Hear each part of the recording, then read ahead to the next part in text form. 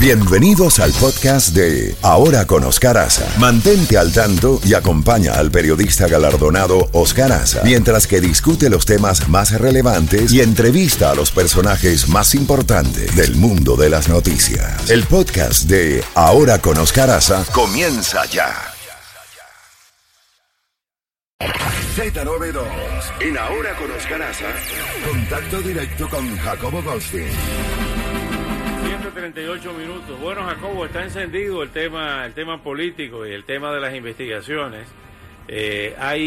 Continúan las investigaciones sobre el caso de la campaña del expresidente Trump y la decisión de ayer de culpabilidad para el señor Tarrio de los Proud Boys, me refiero a los hechos del 6 de enero en el Capitolio, donde ha sido formalmente encausado por el Departamento de Justicia, acusado de conspiración para sedición. Sedición es tumbar el gobierno. Así es un una acusación atentado muy grave. Sí, es un atentado de golpe de Estado, sin lugar a duda, y no solo es él, sino que sus 4 lugartenientes principales también están en la lista. Pero te voy a decir una cosa, Oscar, el secretario de Justicia, Garland, para mí es bastante timorato.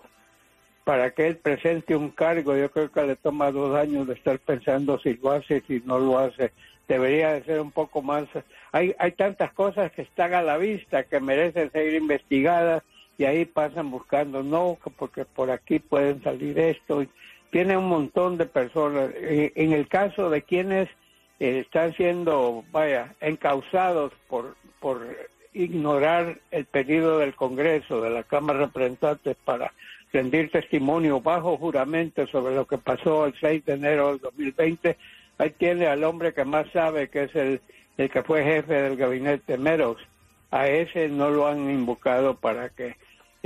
lo han invocado, él rehúsa hacerlo y el Secretario de Justicia no quiere saber. El segundo de él, como subjefe del gabinete, también él está bien compenetrado de todo. ¿Por qué a él no lo llaman? No sé, pero sea como sea, no cabe duda que las cosas están andando. Pero Donald Trump, que tiene un muy buen olfato político, está viajando por el país haciendo 2 cosas. Primero, preparando a su tropa, a su público, que es numeroso. Recordemos que Donald Trump recibió 75 millones de votos en el año 2020, que él tiene muchos seguidores y él ahora la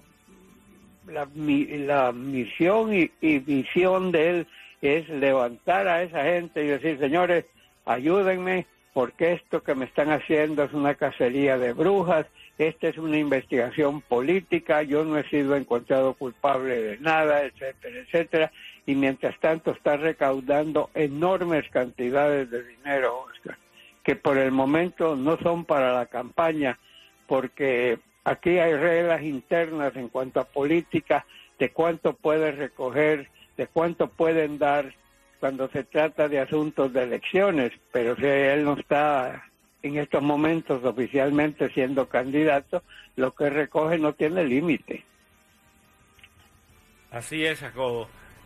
Bueno, hay otro tema, u otros temas, como es el caso de esta caravana que va ya en México, camino a la frontera con Estados Unidos, en plena cumbre de las Américas, donde hay varios jefes de Estado que no vienen a esa cumbre de las Américas. Como te he dicho, Oscar, para mí si van o vienen no me importa, no creo que van a lograr gran cosa. Sigo insistiendo que de repente se han vuelto todos, que han descubierto que Cuba no ha sido invitada, que ahora Venezuela y Nicaragua. Me canso de decirlo, pero es la verdad. Yo estaba presente cuando Bill Clinton lanzó la primera cumbre de las Américas que se llevó a cabo en Miami. Estamos ahí, usted y yo, en el Billboard. Así es. Pero lo que te quiero decir es, la única condición era países democráticos, ¿ok? No se invitó a Cuba. No oía un solo gobierno decir, yo no voy a ir si no invitan a Cuba. Ese tema ni fue abordado. vamos a 4 años después, viajé yo a Santiago de Chile, la segunda cumbre de las Américas, tampoco se invita a Cuba. ¿Tú crees que se canceló la reunión o que no tuvo nada que ver porque no fue Cuba? No. Últimamente, varios gobiernos están utilizando eso como para demostrar su independencia, para demostrar que no tienen que obedecer a Estados Unidos. ¿Qué va a ir a aportar Cuba a la cumbre de las Américas? ¿Cuántos presos políticos tiene? ¿Cuánta gente puede votar libremente? ¿Cómo manejar las divisas que vienen del exterior? ¿Tú crees que eso va a llevar Cuba? ¿Qué va a llevar Cuba a esa reunión? De darle a varios de esos presidentes o los que tú quieras, líderes, gracias a mi apoyo, sí, fue Cuba, ¿Y por qué le ponen toda una serie de restricciones a Venezuela y de repente determinan que si no va a Venezuela, Dios mío, qué tragedia? Y ahora tenemos al gran Daniel Ortega, que se ha convertido en un verdadero tirano, ha violado todas las leyes habidas y por haber. No, si no va Ortega, Dios mío, esta reunión no vale. Para mí están haciendo un chiste de esa reunión, Oscar. Así es. ¿Qué más tenemos, Jacobo? Bueno, tenemos lo de siempre, gasolina por las nubes, inflación estratosférica, tenemos una situación que no avanza. Se habla de cómo, mira, aquí tienes un caso donde los intereses se cruzan. Hace algunos meses, o en la campaña política, perdón, el presidente, el entonces candidato, pero ex vicepresidente Joe Biden, se refirió a Arabia Saudita como un país, estoy tratando de acordarme la palabra exacta, pero un país que está cometiendo crímenes después de la muerte en Turquía del periodista Khashoggi. Khashoggi, sí, que lo descuartizaron en el consulado, ¿no? O en la embajada de Arabia Saudita en Turquía, lo desmembraron y lo sacaron en pedacitos. Y se armó un escándalo mundial. Ahora, vuelvo a lo mismo. El señor Khashoggi era ciudadano de Sudáfrica, de Arabia Saudita, ciudadano, no era ciudadano americano. Creo que tenía aquí residencia, no sé si la tenía o no, pero era periodista del Washington Post. Y no era un periodista constante, creo que era un contribuyente. No sé lo que pasa, pero de repente viene esto. Y entonces, pues todo el mundo noticioso criticó severamente esto. Hubo toda una clase. El príncipe Salman es conocido como un hombre que por algunos casos ha tenido reformas sustanciales y por otras, pues, él maneja la cosa con un mano de hierro, el que se le pone enfrente, que se cuide. El padre de él o el tío de él, no sé quién es el príncipe, no es el que manda es el príncipe. Y entonces pues tiene esta grave acusación que todo el mundo da por descontado que él tuvo que ver. La gente que viajó en un avión especial a Turquía para matar a este señor, esa gente no fue decisión de unos cuantos, sí lo vamos a hacer. No, tenían el apoyo, no cabe la menor duda. Bueno, entonces el presidente dijo que el príncipe y eso eran bandidos, básicamente. Ahora se está anunciando que va a ir allá a Arabia Saudita a reunirse con el príncipe. Entonces ya la gran crítica estalló. ¿Cómo puede él hacer eso?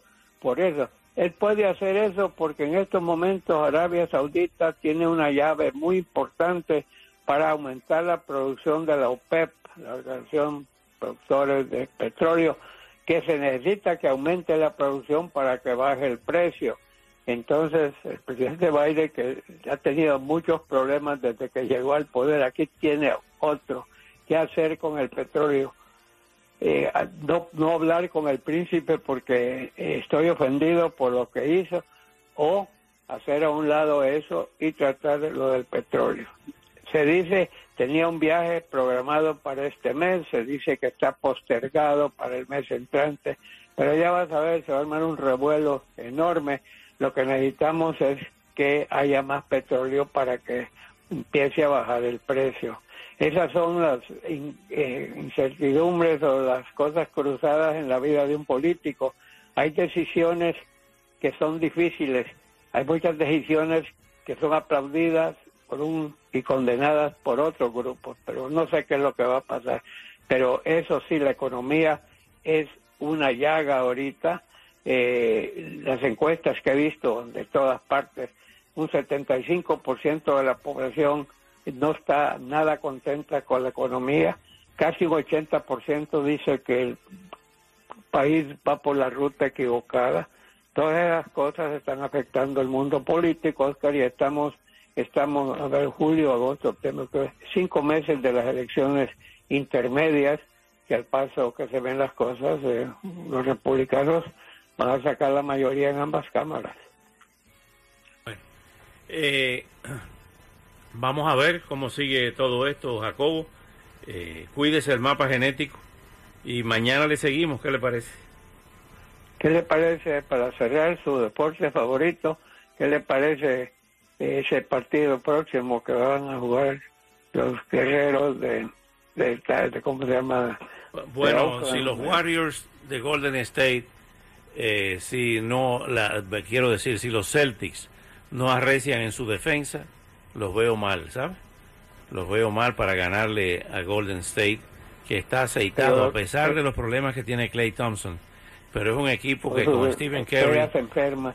Pero Green, ¿cómo cambió? Perdón que interrumpa. ¿Cómo cambió la opinión después de esa aplastante derrota que Boston le metió a los guerreros? Pasó a ser el favorito Boston, y al día siguiente, el próximo juego, lo hicieron pedazo y ahora está nuevamente. Pero en el caso dado, esos son dos muy buenos equipos y depende cómo jueguen, ¿no? Pero creo que tienes toda la razón, que la parte defensiva de los Celtics no se acerca en nada a su parte ofensiva. Tienen tipos que encestan de 3 puntos, que es un contento, pero vamos a ver qué pasa. Pero ha sido muy, muy interesante esta eliminatoria, Oscar. Bueno, cuídese el mapa genético, Jacobo. Usted también, señor. Buenas tardes. Buenos días, ya iba a decir buenas tardes. Saludos. Bye.